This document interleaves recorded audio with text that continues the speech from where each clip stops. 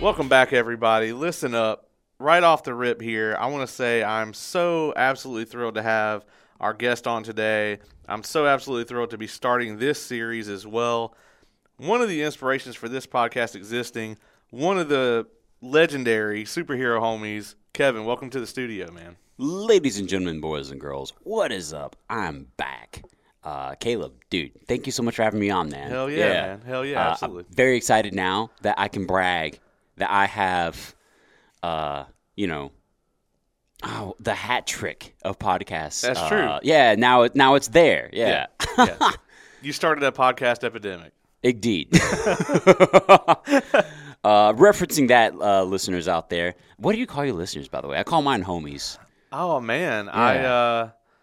Fucking nerds. I don't. I don't have. I guess just the listeners. Yeah, because we haven't. I don't know what would be good. Like the evolved. The evolved. That's clean. That is clean. Yeah, that is clean. Yeah. It's kind of like. I guess it'd kind of be, you're kind of talking down to like everyone who doesn't listen to your show, like these are the evolved. Everybody else, those are the unevolved. Shit. Well, we on the Superhero Homies podcast, where we talk about superhero contents via comic books, movies, TV shows, all the good things. I mean, dude, we do the same damn thing. We call them Homie Supremes, you know? True. Yeah. That's true. Homie Superiors. As a Homie Supreme, I mean, exactly. I understand. It is an elite, class of citizenship. It really is. So. Yeah, you get a card and everything. Yeah. You get a nice little plaque in the mail. Yeah, exactly. Like those YouTubers, they get like the gold and platinum plaques. It's like that. Yeah. It's got the little nice gold leaf lettering on the bottom and everything. It's like an etched fake comic book cover. Yeah. If only we had that budget. Yeah, if only. Yeah. Just have like a little laser etched kind of thing going on. Well, forgive me as I derobe a little, bro. I got hot quick. Yeah. No worries. We got it is this room, for those of you who have never been in it, it's pretty sealed up. Yeah, nice and it's tight. It's dope. Got the sound blankets on the walls, got the seal at the bottom of the door there, keeps all light and sound out. So hell yeah, dude. And honestly, so one of the things that's coming up is my good friend Stan, who did some of the House of the Dragon reviews, is actually coming on next week to do episode 3 of this. And like all my guests before I moved here were all like remote, basically, for the most part. Mm-hmm. And here, because of how sealed this room is, the Wi-Fi can't even get in here, really. So I got to run a cable back here so I can get set up to do remote guests again. So it was kind of interesting, whereas like before I was only set up to do remote, and then now like I can only do in person. But about to fix that. about to have everything. Good. I was about to say, what's the LED content of these curtains to block out even the Wi-Fi? Hey, man, at least we know Superman can't see in here. This is true. Finally, I'm safe. Yeah. This is the one room Lex Luthor worked his whole life to build this place. Yes. Well, I mean, I got that bald head. That's true. That's true. You'd probably do a way better job than the guy from Batman vs. Superman. Yeah. I can't remember his name now. Jesse Eisenberg. Yeah. I really like him as an actor. Yeah, me too. Just not as that. He was just written poorly. Yeah, agreed. It was so fucking weird. All right. So today we are here. If you clicked on the episode, you know what's up. You clicked on my face. No. We're talking about the first 2 episodes of The Last of Us. I wasn't sure if I was going to cover this, and I want to get into your history, like with the games. Like, sure. The reason I originally wasn't sure if I was going to cover this is this might shock some people, but I don't like them. I don't like either game. Admittedly, guys listening, everyone out there, that was a big ass shock to me because I have not met anyone before you that was like, I verbally out loud say and claim I don't like this. And I'm like, what the fuck? a lot of people don't like the second one, but fuck the second one. When people are like, yeah, fuck that second game, I'm like, yes, but also the first game, and they're just like, No. That's not this train. You're on the wrong train. Yeah. Get out of here. Yeah, you don't belong here. Get out of here. Where's ticket guy? Yeah. Tickets, please. Yeah, man. So that's kind of like my background with it, and if I wasn't gonna like the show, I definitely didn't want to commit to doing 9 episodes of the show where I'm just gonna hate something. That was actually gonna be one of my questions because we had talked off mic previously about how, I'm a fanboy. I'll admit I'm on that train of fuck the second, love the first. Right. But I knew that you weren't. And hearing that you're doing this episode, first off, I'm honored you invited me on this of all the episodes because I'm a big Last of Us fan. If you couldn't, hear that in my voice. Perfect. Yeah. It is. It's so fucking good. And then secondly, I was like, wait a minute. What inspired you to want to cover this, even though you personally just don't have a flavor for it? So I am, we'll get into the cast in a minute, but I'm a huge fan of Pedro Pascal, obviously. Oh, yeah. And that man doesn't have enough money yet, Right, yeah. I mean, it's like every single fandom at this point, it's like, I don't think anybody loved the second Wonder Woman movie, but I was happy to see him in it, even though his character was kind of... I mean, he did a good job with what he was given. Right. As we love to say on the Super Homies, you know? Yeah. Yeah, exactly. I mean, we were talking about... Q was on earlier, and we were like running down 2023, and it was just like... talking about like Love and Thunder, for instance, like, yeah, Christian Bale, we all know might just be the damn GOAT, you know what I mean? But he's sitting there dragging the script. Yep. The script is this giant anchor. He's trying to swim across the ocean with it attached to him. So, your script can either help your actors or hurt them. He's just happy to cash in that Disney check, man. Yeah, that's it. Yeah. So, I guess for the hat trick, he's just got to get himself a Marvel role now. And then I'm also a huge fan of Bella Ramsey as well. I mean, obviously we haven't seen her in as much stuff, but like all of her scenes from Game of Thrones as Lyanna Mormont were, scene stealers. I mean, agreed. She was time really impressive, especially for how young she was compared to all the other like older, quote unquote, more experienced actors. She was holding her own. Yeah, really damn well. Yeah, and that's what really inspired me to want to watch the show is the casting. Like. I was like, number one, it's HBO, and I'm generally a fan of the stuff they do. I'm a huge fan of The Wire. I'm a huge fan of Game of Thrones, obviously the first 6 or so seasons, or so. Amen. Love what they do with House of the Dragon. Euphoria is one of the best shows. I'm just a huge fan of what HBO does. So when I saw that they were not fucking around about the casting, I was like, okay. I mean, I always felt like this may have been better as a movie or a TV show anyway than a video game. Okay. Let's dig into it. And honestly... I was about to say, that's a great segue question. What are your thoughts, man? I mean, yeah, let me hear because you know what my thoughts are. Yeah. Like, you can feel my energy already. I already can. But what about you, bro? Like, how are you feeling with the TV versus game? So when I watched the first episode, I immediately said, I want to review every episode of this. And it was similar... Honestly, to House of the Dragon, because we did every episode of that. But it's like, if you're going to commit to, I'm going to do every episode of this, like, weekly, you're saying, there's the next 9 weeks of my show. Yeah. And I'm going to just hammer these out. And it's like, you don't want to hate watch something for that amount of time. So when I watched the first episode, I was like, this is really well done. I want to cover this. And the same thing happened with House of the Dragon. I was like, no one cares about this. Everybody hates Game of Thrones now. They should just fuck off. And then I watched the first episode and I was like, love it. Let's talk about it. So not saying like I only want to review things that I like, right? Because that's going to get old too. Yeah. But it's just like if you're going to commit to doing every episode of a show, you at least have to find something in it that you love, So here we are. Hell yeah, dude. But to the listeners out there, like they probably already guessed. Like, what's kind of your history with the games? Like, did you play the first one when it came out and loved it, and then kind of like just anxiously awaiting that second one? Right. So back in the days before PS5s were coveted and bought by scam robots across the internet, we had this old device for some of you younger folk out there called the PS3. Right, and you could like cook eggs on it and stuff. Exactly, yeah. Weird ass shape. The eggs might run off, but it was perfect. It was just overheat. I never had one.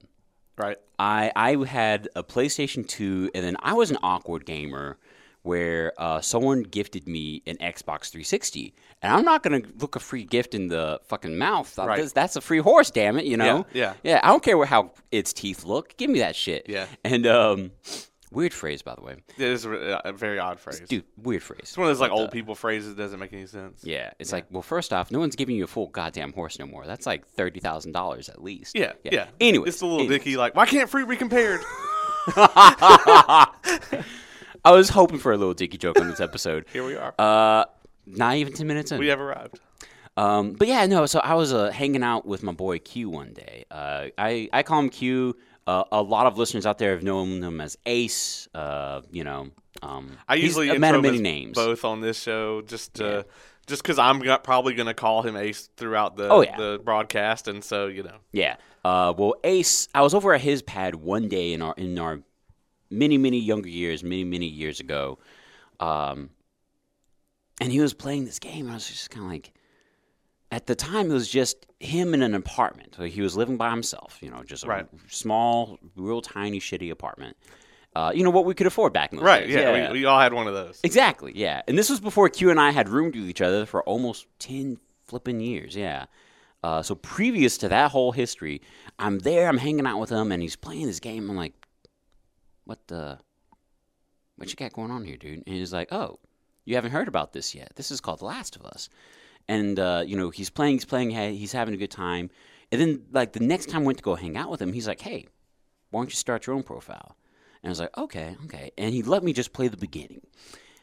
Immediately, that shit was like doing a full line of coke. Because immediately, Caleb, my whole spirit was in this stuff. I was just like, I got to play this some more. Yeah. PS4 came around, and I finally was able to get my own copy of the game because I had coveted this game for so long. I was like, I gotta play it. Finally played it.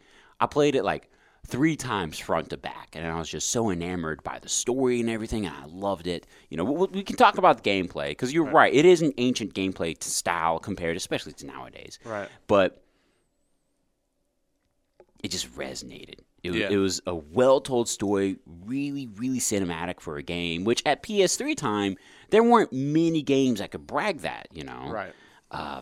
And so that just roped me immediately, There was that weird era in gaming, and I think it definitely started around maybe the original Xbox and PS2, and it probably didn't come out of that until maybe the PS4 and the Xbox One. It's there was that weird kind of time where we went from the PlayStation 1 graphics or the Dreamcast graphics, like Dreamcast. I don't know if you ever had one of those, but they did such a great job with Resident Evil Code Veronica. They really kind of did the narrative thing, but then I feel that next graphical leap where they were trying to go more cinematic with it, I think gaming for 5-6 years just really struggled with that.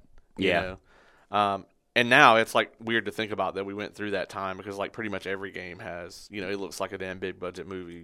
Exactly. I.e. your Horizon New Dawns or Zero Dawn, excuse me. Yeah. Or your fucking of God of War. You know? Yeah. Oh yeah. The 2018 God of War was already like that, and then you see the new one on the PS5, and you're just like, is this a movie? Am I playing this? Is this controller doing anything? This is amazing. Yeah. So good. So I do want to point out here, though, that if you're listening to this and you're not someone who plays the games and just watches the show, we're going to keep the spoilers to only the parts of the game that the show has covered, right? So we're going to talk differences between the show and the game, but we're not going to talk about anything beyond where the show has gotten to until the end. So we'll let everybody know, hey, game spoilers are coming. So if you're listening to this and you only are watching the show, don't be like, hey, these damn video game nerds about to spoil this whole thing for me. So So you can stick around. You're safe. And thank you too for staking that flag real quick, because I was actually about to verbally ask you, okay, is this the part I need to keep a lid tight? Yeah. Okay. Yeah. So I'll put that. I finally got an adulting point recently. Just a quick sidebar. Someone gifted me some Pyrex. Yeah. Yeah, and I was like, oh, fuck, I got some motherfucking Pyrex up in here. Oh, man, now I got a full-on 2 adulting points for that shit. Yeah. I got my first, Pyrex, bowl last year. I had to make, an industrial amount of banana pudding for something.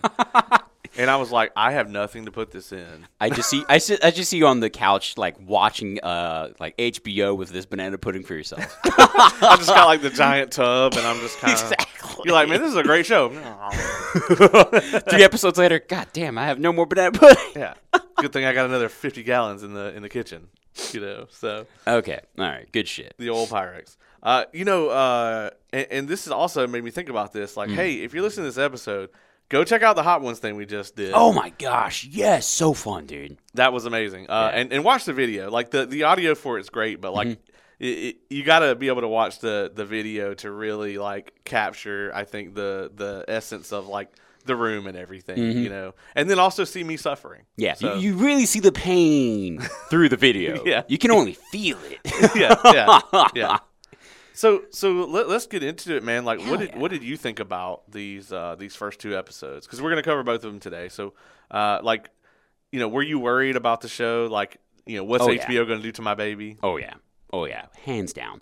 I have been hurt emotionally too hard in the past many times, i.e., due to like Marvel or fucking Disney Marvel or DC, whatever corporation you want to blame, taking one of my babies and just ruining it. Yeah. Just doing evil shit to it, and just like, oh my gosh, what? It was already great. Why'd you have to put your grubby fingers in this? You know, too many examples to name. We're not going down that rabbit hole. We're staying positive.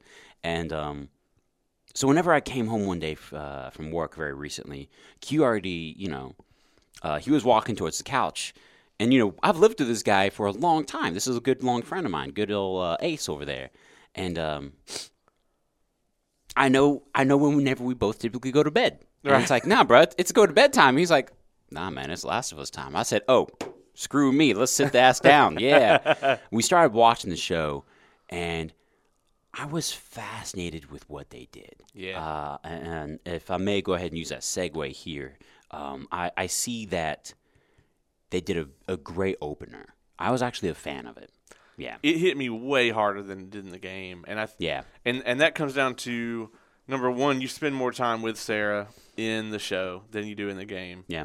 And number two, the death scene where, I mean, Pedro Pascal's acting there. You felt that pain from him. Spoilers from the show, by the way, for anyone who hasn't seen even the show. Yeah. If you ain't even seen even the show, you should tap out right now. Yeah. Like, click that pause, get your HBO subscription, I don't care how, and then come back. Yeah, pirate that shit if you got to. Exactly. And then come back. But, we are going to be full tilt spoiler talking about the first 2 episodes of the show. Mm-hmm. We're just not going to spoil anything that goes beyond the show until later on, and we'll give plenty of warning. I promise, at least everyone listening, I promise you, I won't spoil episode 3. But yeah, no. So I agree with you. You stole the thoughts right on my brain. Like, the show has the benefits that a game doesn't have, in that it can take the time. It can let you gestate and literally marinate with these characters a little longer, get to know them, build that chemistry, that relativity, and all of a sudden you're just like, oh, Sarah's a good down-to-earth chick living, a not-so-easy life, maybe, like someone else out there watching.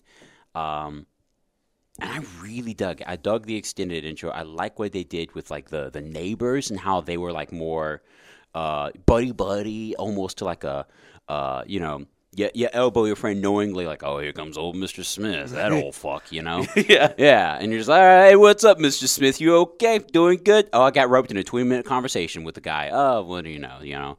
But everything was nice. It was, like you said, a great time to really get to know Sarah more. Yeah, and the actress that played her, Nico Parker, she did an incredible job. She really did. Really, like, endearing. And like, those of us who played the game, we're sitting there watching that shit like, I really like this. Oh, fuck. You're like, this character's great. Oh, yeah, that's right. Yeah, you're just kind of like, oh, man, this is Yeah. And, I mean, one of the things that I always admired about the game, too, is, like, just that's such a bold choice to introduce, like, a character like Sarah and then kill them off at the very beginning. I mean, you have such a very, like, short amount of time to, like, be introduced to her, be introduced to Joel, and then have his life completely change in an instant. You, like, see the thing that will define the rest of his existence, basically. And, like, for somebody who goes into the TV show knowing nothing about the games, they had to have been like, what the fuck? Exactly, yes. And that's why I'm so excited. I want to talk to someone. I know, actually, the homie Joe, a.k.a. Cotton Eye Joe. I call him Judge Joe Brown. Yeah, actually, that's a good one. Yeah. Q and I were making that joke last night. I was telling him I'm going to be on the show, And we were joking around because I made a Cotton Eye Joe joke out of nowhere because he's playing the new Dead Space. And I remember like, oh, watch out for Cotton Eye Joe. Yeah. And I was just kind of like, man, fuck, that would have been a funny-ass thing to call Joe when he was on the Hot Ones with us. Yeah. And I was like, damn it. What would have been his reaction? It's like, well, Joe, I got to know what your reaction was, bro. Yeah. Shout out to you. Yeah, I definitely want to know what he thinks of the show, not knowing anything about the game. And shout out to him for being just such a damn good host, man. Oh, yeah. He rocked that shit. Yeah. Yeah. Yeah, incredible. I'm super, super happy that he could sit so close to the contamination zones, multiple, and not leave scarred. Yeah. So, good stuff. Yeah. Good stuff. Yeah, I was worried on a couple of them where you just like open it, it's like, oh, okay. Yeah. Here we are. It's like, oh, that's aromatic. Yeah. Yeah. But yeah, back to what we were saying here with Sarah. Yeah, dude, it's really fun. They did a really a very daggum good job with the writing of her character here for a couple of reasons. They made her more approachable without trying too hard to make her likable. In other words, they didn't try to fucking like Paul Rudd her, you know? Right. Yeah. As something I tease, you know. Yeah, of course. I can't not like Paul Rudd, but I know what you're doing to me, damn it. Yeah. It's like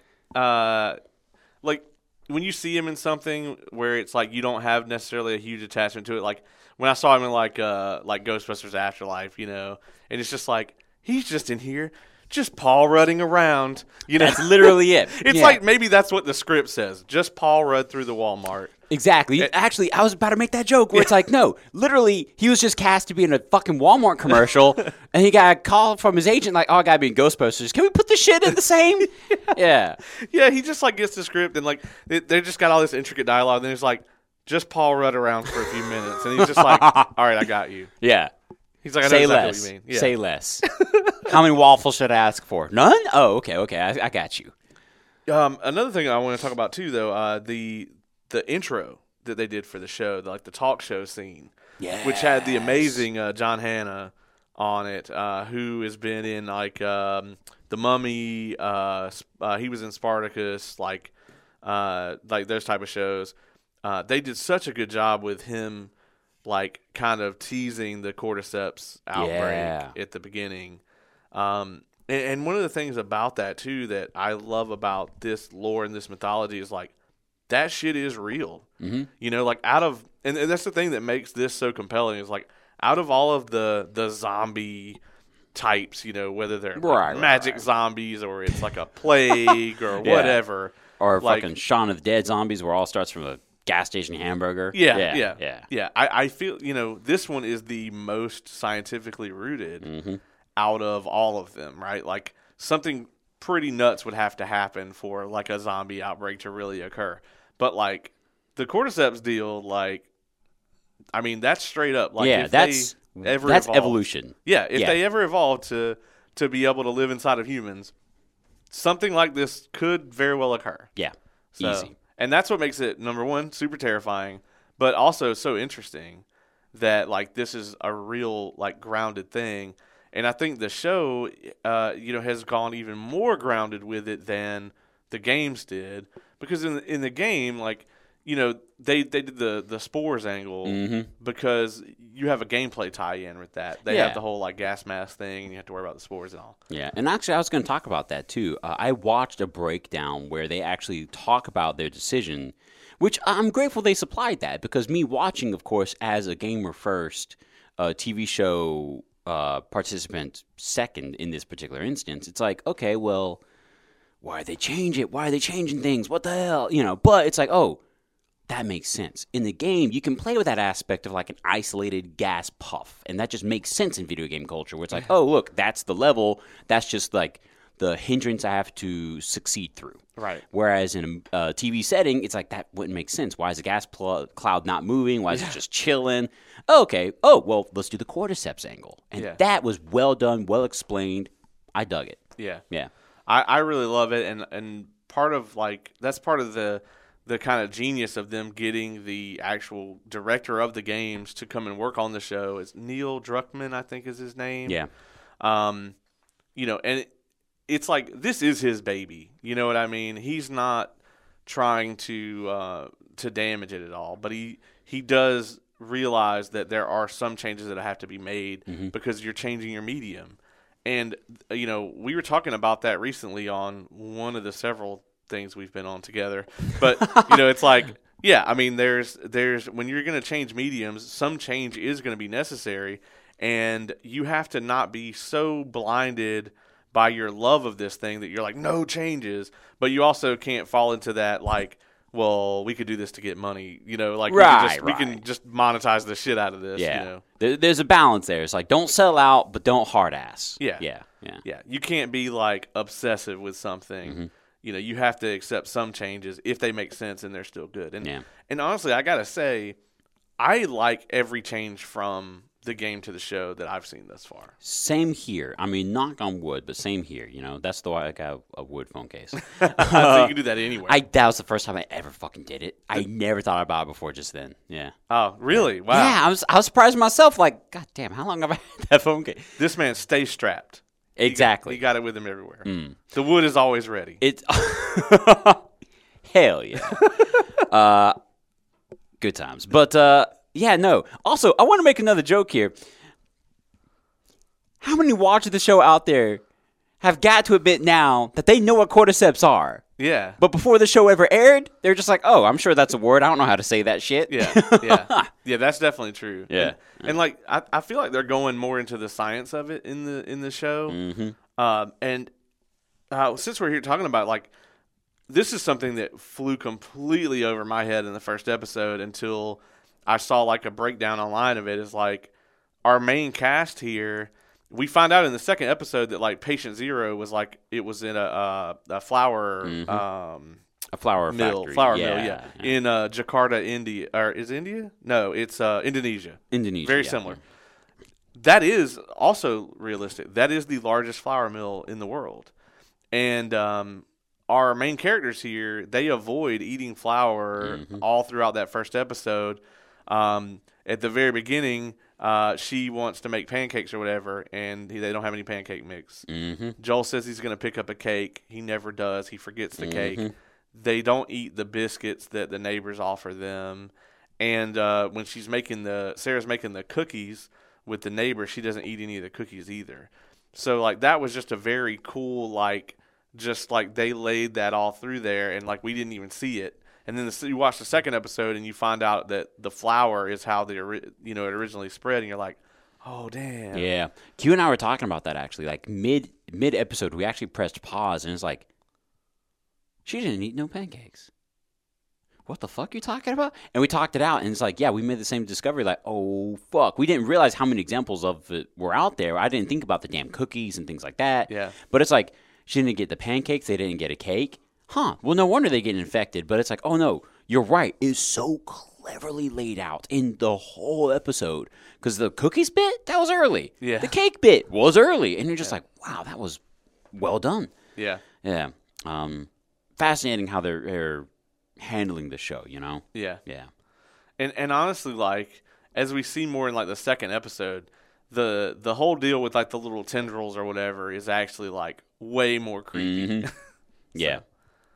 Yeah, twisted. Yeah. Straight twisted. So in this opening episode too, they changed a couple of things. Like they changed like how Joel and Ellie originally meet. They kind of changed how the whole like Fireflies handoff with Marlene and everything happens. And they really just kind of like streamlined it, I think. What do you think about that? Do you consider that a good change from the game, like to just kind of keep that episode, going? Or yeah, no, I think it flows well, and that's the benefit of having source material that's so well laid out already. And yes, this is me giving a good plug for the Last of Us video game. For those of you, again, who haven't made time to play it, you deserve it. Go treat yourself. Yeah. There's like 90 editions you can get now. I know, right? You have all these options. Don't get that newest bullshit edition. Get the old school one, damn it. I don't know what the fucking new thing is, but fuck it. Anyways, back in my day. Back in my day. We didn't have none of these HD graphics. Exactly. Yeah, we had the original story. Yeah, no, what I was saying, though, is that the game itself was so well written out that it already could have played like a screenplay. And so literally just transposing that and then doing whatever you got to do to it, i.e. adding more detail, giving a little bit more exposition here, and like you said, making the appropriate changes for the sake of on-screen appearance for your medium. Yeah, I mean, it was inevitable to me that they were going to have a pretty easy time transposing this if that's what they wanted to do. If they wanted to stick closer to the game, kind of like that happened. Right, yeah, I thought that the first episode, it was long. It was like an hour 20, I think. Yeah. But I thought that in the 90s, that was a movie. Yeah. Right, yeah. I think they did a great job with setting it up, though. Like, amen, dude. Just, because I tried to watch it like, okay, if I try to think about it like, okay, I'm someone who's never played the game. Mm-hmm. This show, this first episode was just a wonderful kickoff point because they leave you find out that Ellie is infected at the very end. Mm-hmm. And it's all tense, and it's like, we gotta fucking go. And then they leave, and you're left on not what I would call a cliffhanger, but like, and this is something where that I always I harp on this. This is like the homie commandments for me. Like, okay. In any form of entertainment, you want to leave them wanting more. And this episode just encapsulated that, right? Oh, yeah. It was just such a perfect example because it's just you're just like, I want to live. I don't want to live in this world, but I want to see more of this world. I want to experience more of this. I want to be pulled into this. Hell yeah!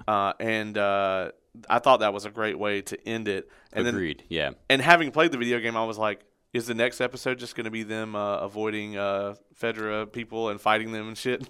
That would have been the easy way out. That would have been the easy way out, yeah. Because, they did a good job with that ravine or whatever that, from the game where it's like, you just, they throw you into that shit very early in the game and you got to fight through that nonsense. And it takes a while. Like, I died in that shit a bunch of times. I played the game so many times, I had it memorized, like, okay, go hide behind the couch here, grab this bottle. Wait for the dickhead. Crack a bottle. Run. 2x4. Yeah. Good. But my nerdiness notwithstanding, earlier you said that it wasn't quite a cliffhanger. You're right. It was like a good use, and this is something that a lot of people out there can learn about. This was a good use of a twist. Yeah. And it was so fucking well done. I agreed with you. Yes, because it's like, everyone watching was already becoming more and more invested. They're becoming invested. Tragedy happens. You feel for Joel. You reconcile with him. You see him doing what a survivor does, just getting through the day. Right. And at the very last moment, what the fuck? Credits. Yeah. Done. Yeah. So good.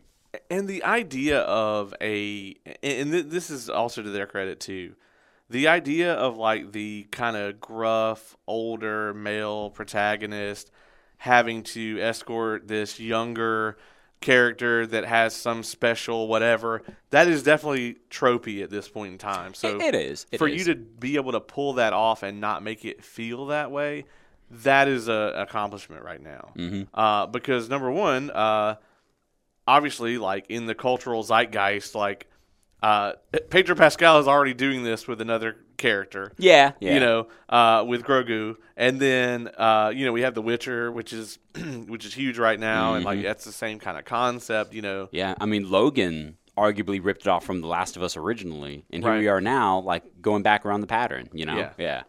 I mean, to be fair, the original X-Men, they kind of did that with Wolverine and Rogue, in that movie. Yeah. So, oh shit, it's an age-old trope that goes way back. I mean, so, and it's we talk about tropes a lot, and it's just there's that phrase everything under the sun, there's nothing new under the sun, basically, and in entertainment, pretty much everything has been done. You have to find a tasteful way to put a spin on it, or you either got to put a really good spin on it, or you have to present it in such a good way that people don't go, oh, I've seen this before.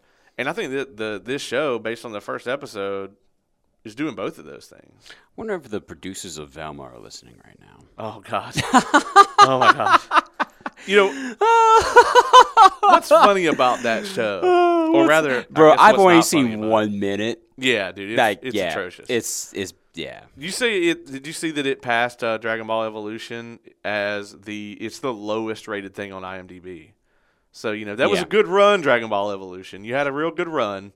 What's funny is that show is written by Mindy Kaling from The Office. Yeah, she's good. I like love her. Yeah. She's actually got a show on HBO right now, and the show, this is a terrible thing to name it. They named the show The Sex Lives of College Girls. That's what it's named. And you watch that thinking that it's going to be like a softcore porn or something. I was about to say, sounds like it. But it's actually not.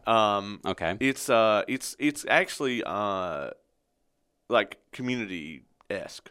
In a really? way. Okay, kind of like a drama, more or less. Yeah. Okay. Yeah. Okay. And it at times it actually kind of devolves into like a rom-com thing. Of course. And it's funny because like I typically hate stuff like that, but I got so engrossed in the show. I was watching one episode of it and I was like, "Fuck! Did I just trick myself into watching a fucking rom-com?" And I was like, I did." Next episode. Yep. There you go. But yeah, the writing on that show, tremendous. She's the head writer. Yeah. And I loved her work on The Office and stuff. But, I mean, they can't all be hits. No, exactly. Not everybody's a Brandon Sanderson. You can't just, everything can't be perfect. I'm sorry. Right. Actually, to speak on that Mindy's particular behalf again, dude, there was a movie that she helped write and co-star in. I don't remember it, but I remember I was on a flight, right? And, I had the inline free airplane movie that they were giving or whatever the fuck. And I was like, all right, cool. I was kind of like flipping through. Nothing really looked good. They didn't have anything I wanted. They didn't, they didn't have Logan, so I didn't know what else to fucking. But I saw this and I was like, I don't know what the fuck this is. Yeah, fuck it. Let's watch it. And I remember like, oh, this is actually a really good movie. This was well done. And I see the credits and sure enough, she helped write the bitch. And I was like, all right. Yeah. Well done, Mindy. Yeah, she's a good writer. She really is. But this is not a good hit. Velma is not it. And you'll watch it on a plane that you wouldn't normally watch. I mean, just case in point. It's just like it's like this is a captive audience. I'm here for like 4 hours or whatever. Exactly. Yeah. This is the closest you're gonna get to literally kidnapping. Yeah. I got you. Yeah. I paid to be here, but yes, I still don't have the option to leave. Exactly. I'm gonna stare at this tiny ass fucking 3x4 screen in front of me. I'm gonna go. Yeah. Yeah. But yeah, Velma, real bad. Yeah, no. So bad. Yeah. Fortunately, though, this show did not take that route. Exactly. And had that incredible opening episode. And, I was, on pins and needles waiting on episode 2. Mm-hmm. I was still worried going into episode 2 because it's like, okay, they really nailed the shit out of the intro here. It's like, but they still could fuck it up. They could. It actually caught me a surprise, though. Whenever we started watching episode 2, I was thrown through a loop through the first 10 minutes, and we obviously know why. We got it written right there. Yeah. You mean the Jakarta flashback scene? Exactly. Yeah, dude. I well done though. When I was watching it too, I was like, man, this ain't in the game. I was like, what are they doing here? And then I realized what they were actually showing us, and I was like, oh, this is good. Yes. Immediately, I'm sitting there and actually, I joked with Ace about that, dude. I was just kind of like, bro, we're going to go back to Jakarta? I need to know. I need to know what happened to the doctor, you know? So it's good. And in that short, 7 to 10 minute intro, I'm now newly invested in a whole other side project, the origin, So good, dude. Yeah, I didn't jot her name down that plays Dr. Pertiwi. I'm probably butchering that, but man, this woman was an incredible actress. Yes, exactly. The way that she reacted to each stage of it, first they showed her the cordyceps on the slide, then she saw it in the body, then she's talking to the general and he's explaining what happened, and just the look. I mean, her reactions just sold it, hands down, man. And I really loved her at the end, the guy's like, so what do we do? And she's just bomb the city. Yeah, dude, the way she dropped that actually surprised the hell out of me. That was there's no mercy. There's no empathy. It's literally, we have to bomb the city. It's already too late. Yeah. Yeah. And, like, herself included. Yeah. It wasn't like, get me out of here and then bomb the place. Yeah. It was like, I want to go home and be with my family. You see the realization, and she did such a good job portraying that when you're like, she's pulling the fucking, like, fungi strands from patient Zero's mouth. And it's like, as soon as she sees that, she's like, oh, pulls back. And she sees that it's actually, like, actively sensing it and reaching for her. That told her everything she needs to know. Yeah. Like, you saw that shit when it actually actively, like, said, and started going towards her a little. Yeah. It was very subtle, but it was like, oh, no, it's too late. Yeah. We're done. Yeah. Yeah, it's like, how many of these people are missing? Mm-hmm. Oh, like 14. Oh, yeah. Yeah, bomb. Bomb the place. Yep. And, you know, seeing this, like, you know, she's clearly like a lifelong scientist or whatever. This is a logical individual. She's going straight to the logic of this. It's like, yeah, if you want to save, like, the Earth, you got to destroy this place.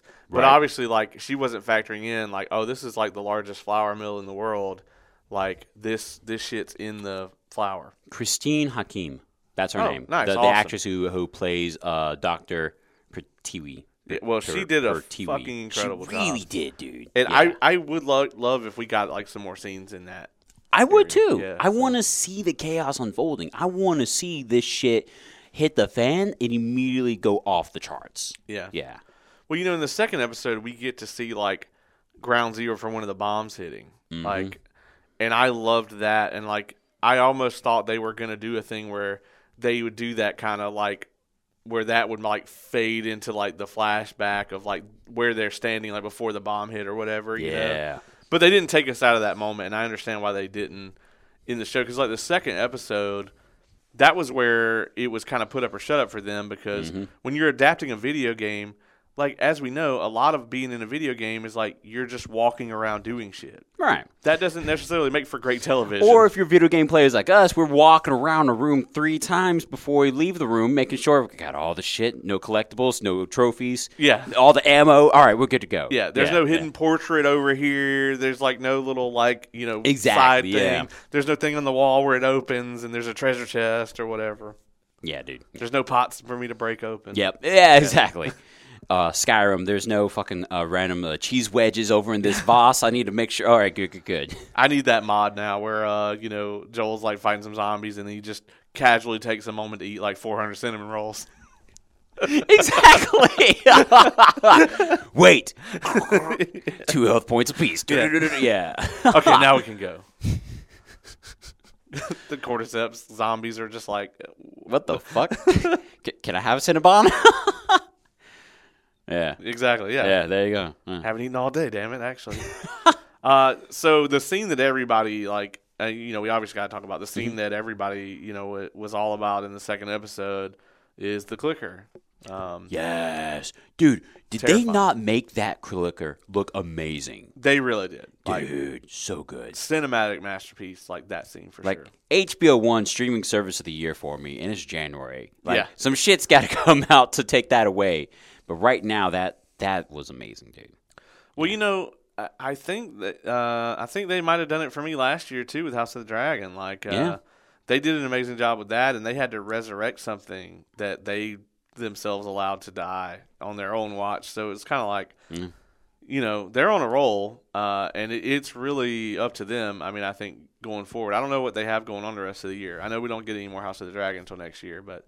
I mean, obviously, they're really thrilled with this. Like, the premiere was like the second most watched premiere in the history of the of HBO Max. So that's dope. Yeah, I'm happy for them because Game of Thrones didn't deserve what it got. Right, it really didn't. So I'm glad the House of the Dragon, because you're right, it resurrected a dying fandom. Yeah, a fandom that said, "Okay, never mind." They all put their fucking, you know, Jon Snow cosplays away. You know? Yeah. I mean, I've never seen a fandom die like that. You know, I've talked about this a lot, where it's like, you know, that's just a phenomenon because it's like okay, Star Wars, right? Like the sequels are pretty much universally hated, especially by, you know, most of the people that like those movies were like 7 when they came out, and that was their introduction to Star Wars, and they don't know anything else about it.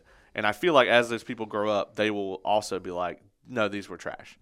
Whereas like it didn't hurt it hurt the Star Wars fandom, but it had no chance of killing it, right? Right. There were still people flying, around the planet to go to Star Wars Celebration and shit. Like there was no shortage of that. Like Star Wars didn't even bleed. Yeah, I mean, like some of the Hobbit movies are garbage. The Lord of the Rings fandom's not going anywhere. Rings of Power is fucking trash.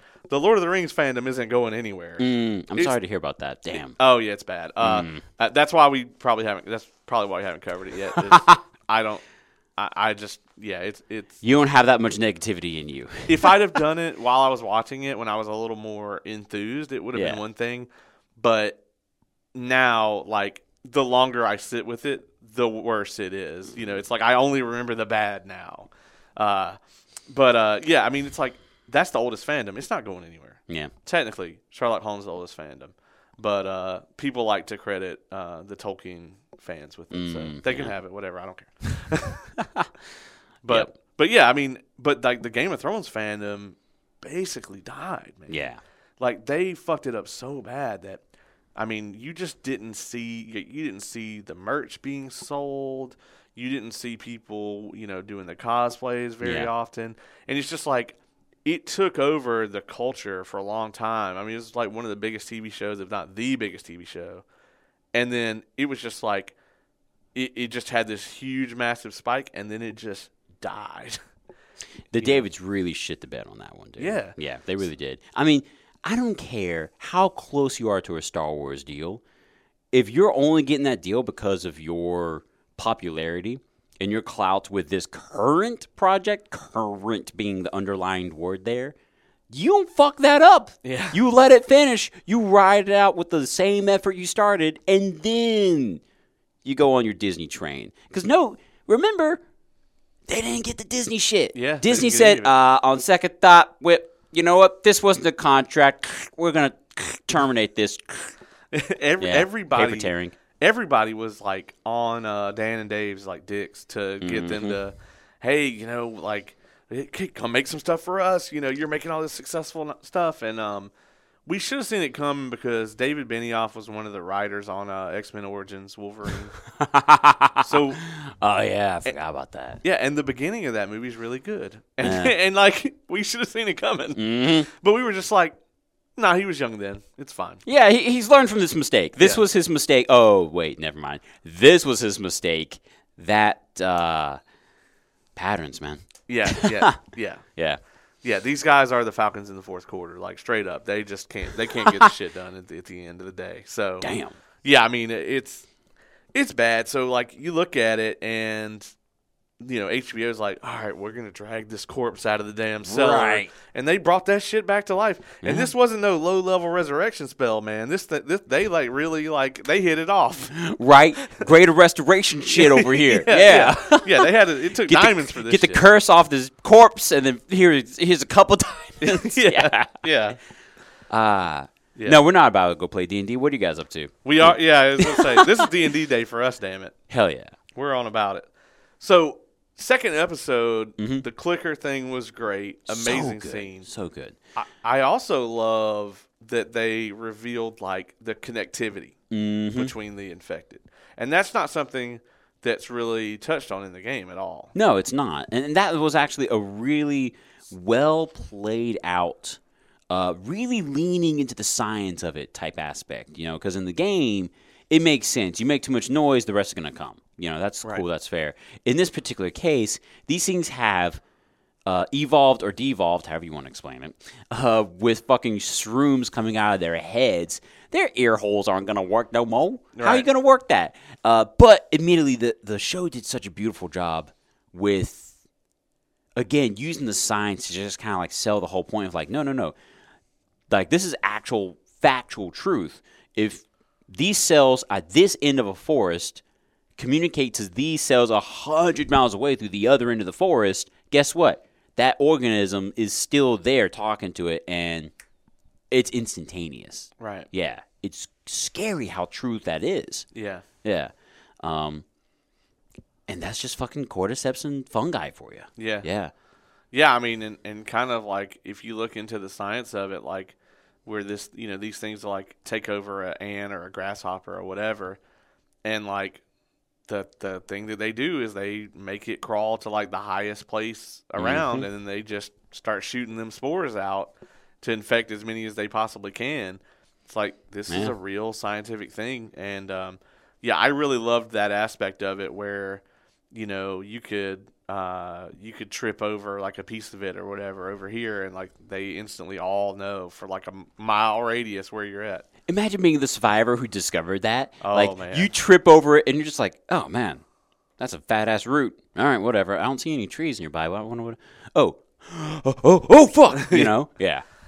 Yeah, I guarantee you the first person that figured that out didn't get to tell anyone. No. Like literally the first person to figure that out was the test subject, and the guy watching from the hill said, "Oh fuck, I better not step on that." That first guy fucked around and found out very quickly. Like there was not really a gap. Between the fucking around and the finding out.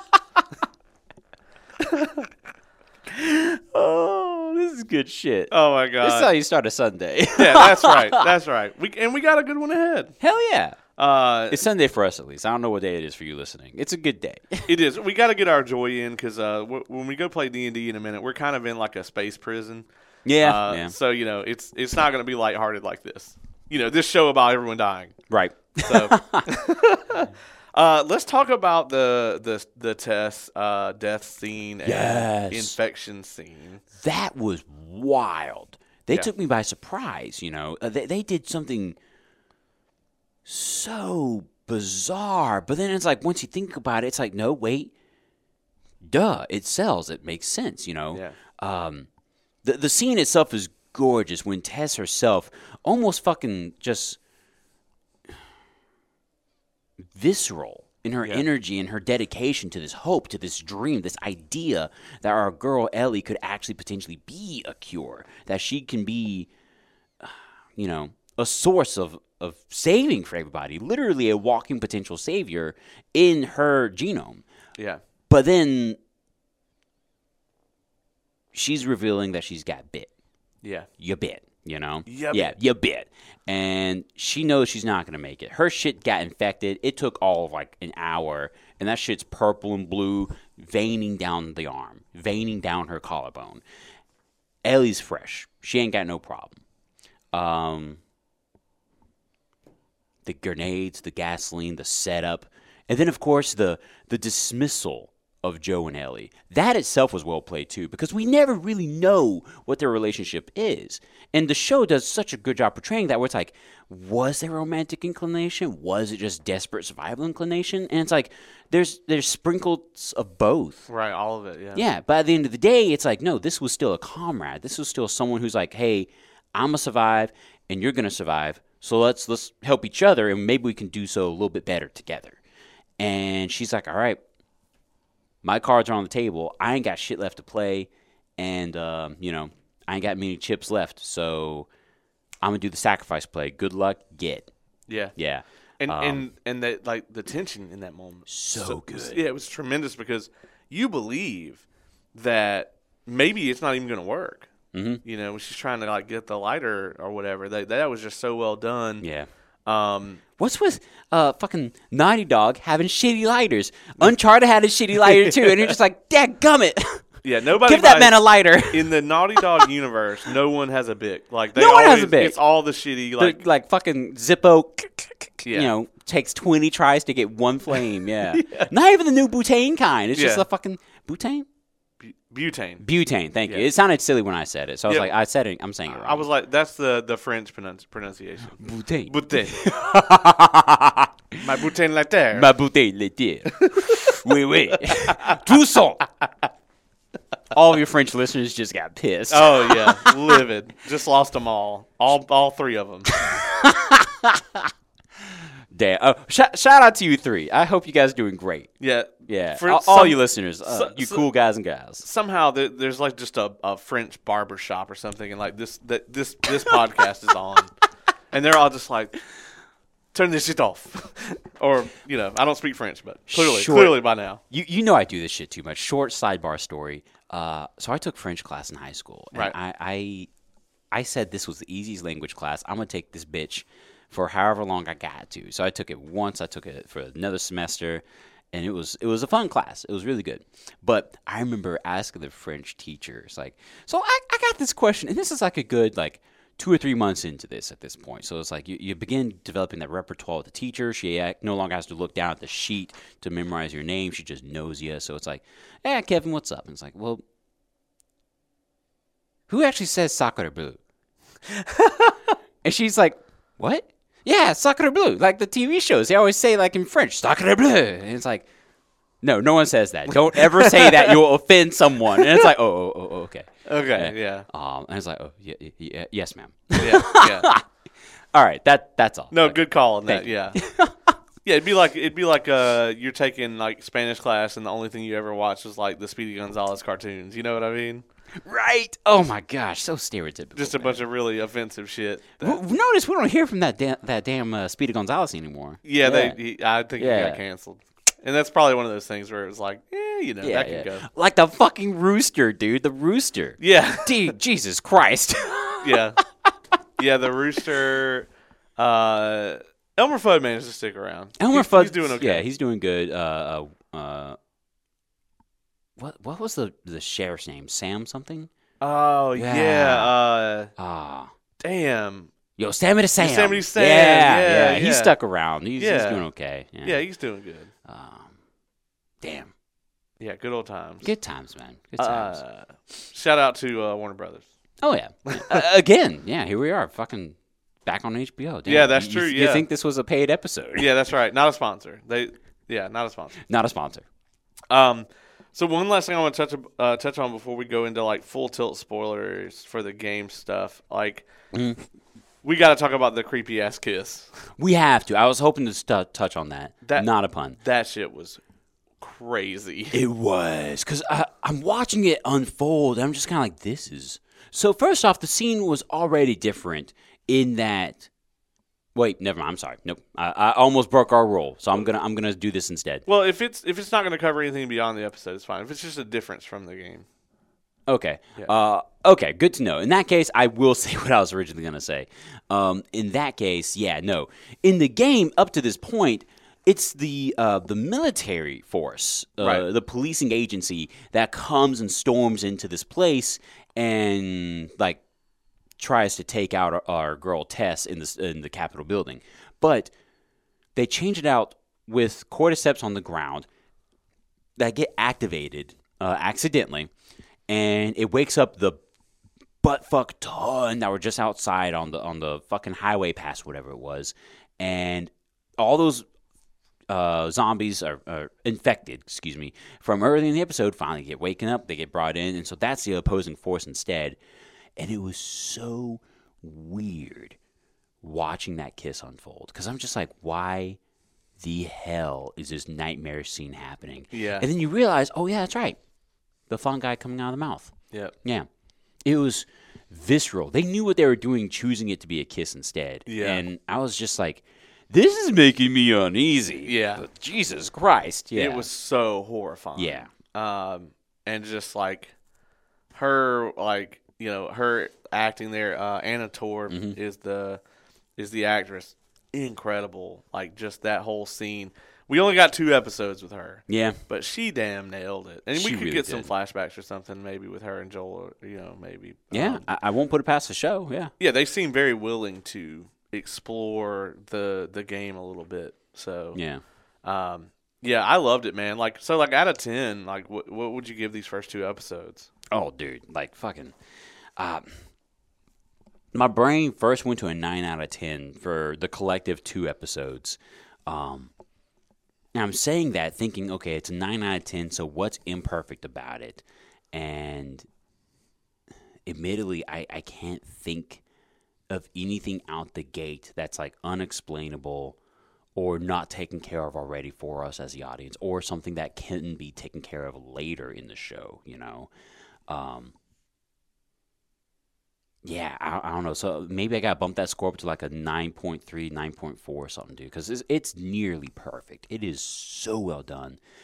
If I had to argue anything, I wanted to see more fucking Tommy. Tommy was a dope brother at the beginning, dude. So yes. I mean, Gabriel Luna, who plays him, incredible. That's my fucking Ghost Rider. Like, he's amazing.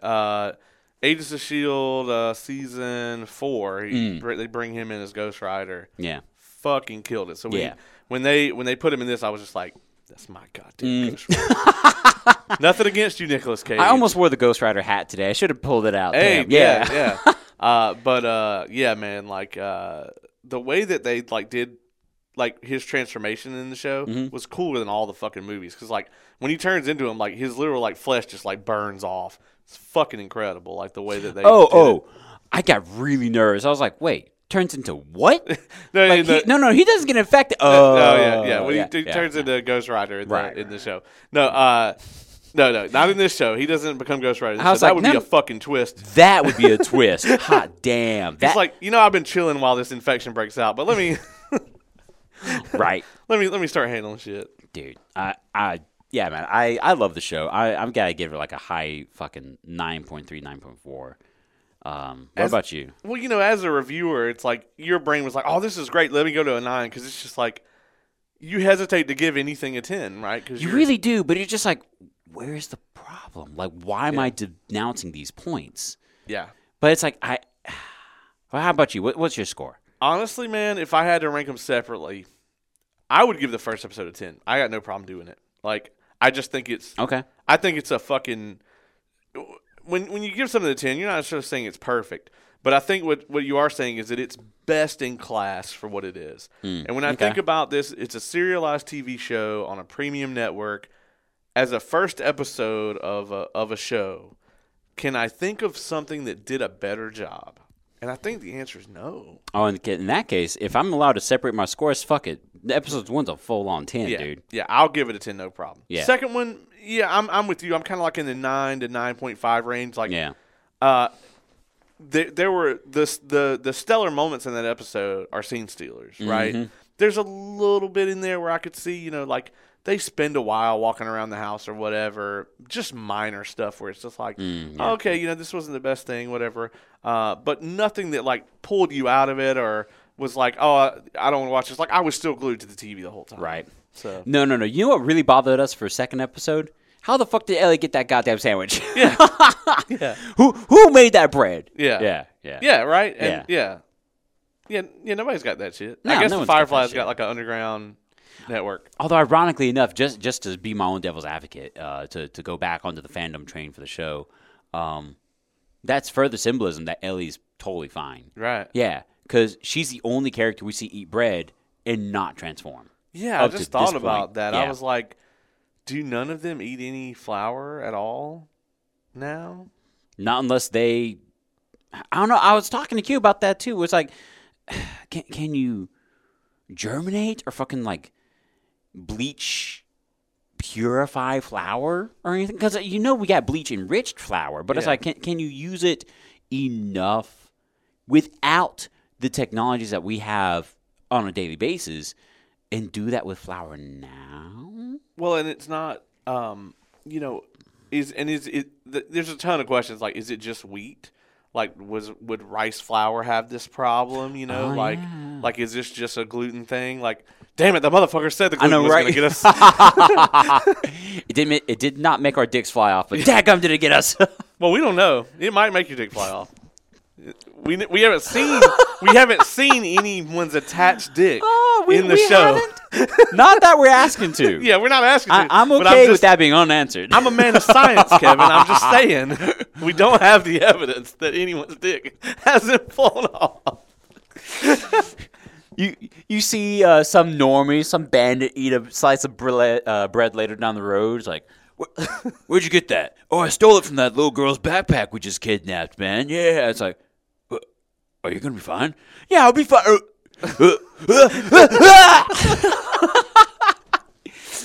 Send in your request, please, my voice acting work to my personal email. Oh, my God. There it is. Oh, so just to wrap up here, like, and this is where we're going into spoiler territory, folks. So if you haven't played the game, you only seen the first 2 episodes, thank you for joining us. We're going to do episode 3 this week. Come back and see us. But real quick, since I have someone who is so like into the games with me here, what do you think going forward, like Like, where do you think episode 3 is going to go? Like, is there anything that you're, like, really excited for the show to depict? Very much so. I'm excited to depict the budding relationship between Ellie and Joel. And here's why. If you look at Neil Druckmann and what he did with Last of Us and Last of Us 2, there was something that fandom everywhere, whether you're a Last of Us fan and you fuck around with the second, or you're a Last of Us fan and you decide the second is just hot garbage or not for you, i.e. Q, and myself, admittedly, I don't like it either. There's one thing that is like verbally, factually stated, and it cannot be denied. The first game is a story about love and hope. The second game is distinctly a story about hate. It has to be that. So what I'm expecting and what I'm hoping that the TV show correlates to and holds to very well is the development that at the end of the day, season 1, the show, however they're doing it, I don't know their plan. I don't work for them. I wish. But at the end of the day, it needs to be a story about love and hope. Right. Yeah. In dark times, in post-apocalyptic settings, no matter what darkness happens, the relationship between Joel and Ellie is the signifying vestige where they sell that concept. And these are the moments, now that they're isolated, now that there's no test buffer between them, it's just the two of them, just a raw relationship. Truth, no mask, no lying, just there. And of course, we'll talk about that whole concept in a minute, but this next part here is going to be them exploring like the neighborhood outside the state capitol. As far as I think, I don't know. Right. And I think honestly, it's going to be the beginning of like the little things that slowly melted the survivor's steel cold heart that Joel has had to develop over these 10 or so odd years since the outbreak, and begin connecting for the first time in maybe a long time with another heart-beating human being. Right. Yeah. And especially like a little girl given his past, you know. It's interesting, you talk about the kind of dissection of the two games, like what their themes are. Mm-hmm. Do you think the second game can work as a show? Because we're going to get it. I mean, they're going to do a season 2. I believe in our girl Bella Ramsey strongly enough that I think she can do the part. I just hope they do the story better, bro. Because unfortunately, the game itself, the writing does no favors for a couple of characters. Can I go ahead and get into the spoiler for the second game? Yeah. Okay. Because we're here. We're full tilt. Okay, good. Yeah. Full tilt time. Bands are off. The chains are broken. Yeah. Okay. Yeah, the last dab, damn it. Exactly. Give me that Apollo shit. We're that 2.5 million plus. Right. I actually kind of wanted some of that Apollo hot sauce the other day. I was making chicken. I was like, man, I could really go for something. We're going to a place where there's a bottle of it. That's true. I just bring raw chicken. I'm going to cook this while I'm here, please. Yeah. Go ahead and throw that oven up. Yeah. Let me go ahead and just. Yeah, I'm going to just bake these chicken wings and legs. You're good. Don't worry about it. Yeah. Anyways. So the second game, and again, Ace and I were talking about this recently because you think all the fuck we do is talk about nerdy shit. Well, guess what? That it is what we do. Yeah, we only record a little bit of it. Exactly. Yeah. Dude, the second game does such a shitty job of portraying Joel, and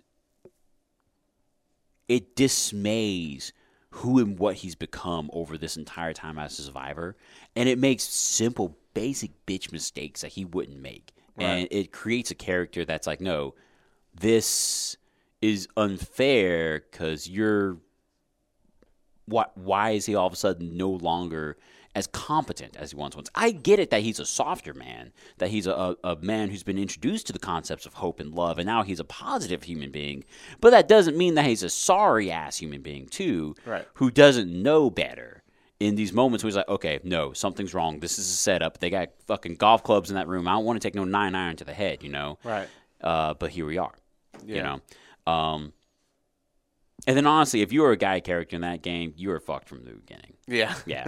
Yeah. I'll go ahead and stake that claim. Yeah. I think, I can't state enough how much, like, people like competent characters. Mm-hmm. They just do.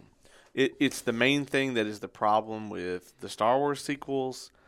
It's the main thing that is the problem with like Last of Us Part 2. I mean, clearly it's a huge issue there. There was what was some other stuff? It's the main problem with like Ant-Man 2. Mm-hmm. Fuck that movie. All throughout, it's just like don't build up. It's fine if you want to have an incompetent character in your show or whatever. That's fine. That's been done throughout the ages successfully. But the main characters, for the most part, need to be competent, and don't establish a character's competency to then later on devalue it or destroy it for your plot. Yeah, don't undermine your own stuff. Yeah. Yeah. And that's literally surrounding one of the Homie Commandments. It is. Exactly, yeah. That sacred text, ladies and gentlemen. So, I can totally see how they're going to have to do some real work for season 2 to make it. And I really hope that they pivot hard, because I don't think that if you adapt the second season to the second game as closely as the show has done it thus far, I think they are going to lose viewers hand over fist. Yeah. Another weird saying. Because you just that doesn't do anything. That doesn't really do much. You still have a fist. That's yeah. It's just like, awkward now. You're like, I don't know how this is supposed to symbolize like anything, but all right. We gotta do an episode about weird phrases in American English. Like, what the fuck? Yeah. just weird shit people say. Yeah. So. Yeah, like another one. I'm gonna make this joke real quick. Where the fuck did the phrase "son of a bitch" come from? Because bitch was a female dog. Yeah, that's true. So what does that mean? Maybe it was originally about a puppy, and then but people like puppies. Yeah. So when did it become like you son of a bitch? Yeah. Yeah, that's just a weird one. Okay, I'm not gonna derail on this. No. Yeah. Yeah. Yeah, we could go down this rabbit hole. I was about to say I'm fully prepared to, but don't let me scuba dive. Yeah. Another thing though to take us back to it, like they also in HBO it'll be 2 years before we get the second season. Exactly. So because I was just say they're gonna have to age Bella Ramsey up a bit, but I think it should be fine by then. Yeah. So and they're gonna have to get whoever the fuck plays what's Fuckface's name? Abby. Yes, thank you. Fuckface, that's her name. The internet's already trying to cast Abby, and I'm just like, they would have to pay me a lot of money. Like if I was this actress that they're trying to get, you know how much money they'd have to pay me to portray this character? Because you're gonna get Brie Larson. Like no one's gonna want you after that. Like even if you do a great job, people fucking hate this character. So exactly. That's actually a good verb. You're gonna get Brie Larson. Yeah. So, and that's the problem. It's like to get a female character to do that. Either A, you're gonna have to get a really good computer tech team in order to get someone who is A, an actress, and B, that fucking built. Yeah. A muscle mommy, as Ace put it yesterday. Shout out to you, Ace. Oh my. Yeah, I was just like, pretty sure I never heard that term. Pretty sure I could have gone on for the rest of my life. I was about to say, yeah, it's like, oh, sweet Jesus. It's like, I'm curious. I want to see, oh, wow. I got lost in imagination. What were we talking about? Yeah, they're going to probably have to get like somebody who's like a pro wrestler or MMA fighter or something like that. Yeah. Can't think of any famous ones that come to mind right now that we could get. Damn. Yeah, but I don't know, man. You're right. They got a couple years to really like look back on that ship and be like, okay, do we want to take this as is, or do we just want to salvage and make different? Yeah, I mean, because honestly, like the second you kill Pedro Pascal off, you're gonna lose a ton of people immediately. It'd be wild as fuck if they just like kept Joel alive in the second season. Like that'd be hilarious. Yeah. I feel like the fans of that game would like be turbo pissed, but I'm just like, they're in the minority. I mean, most people that are going to be watching the show, I mean, I think You know what Q and I originally thought forever ago that Joel was going to be in the second game? We thought he was going to be like a ghost, a mental apparition this whole time. Oh, really? Yeah. Like it didn't exist or whatever? Well, like he did, but that he died in between the games. Oh, right. And that he's with Ellie, because we were told you're playing as Ellie and that Joel would be, the side piece or whatever. But unfortunately, we had this great idea, this concept where you're playing the game of hate, avenging Joel, without them ever telling you that you're avenging Joel himself because he's with you.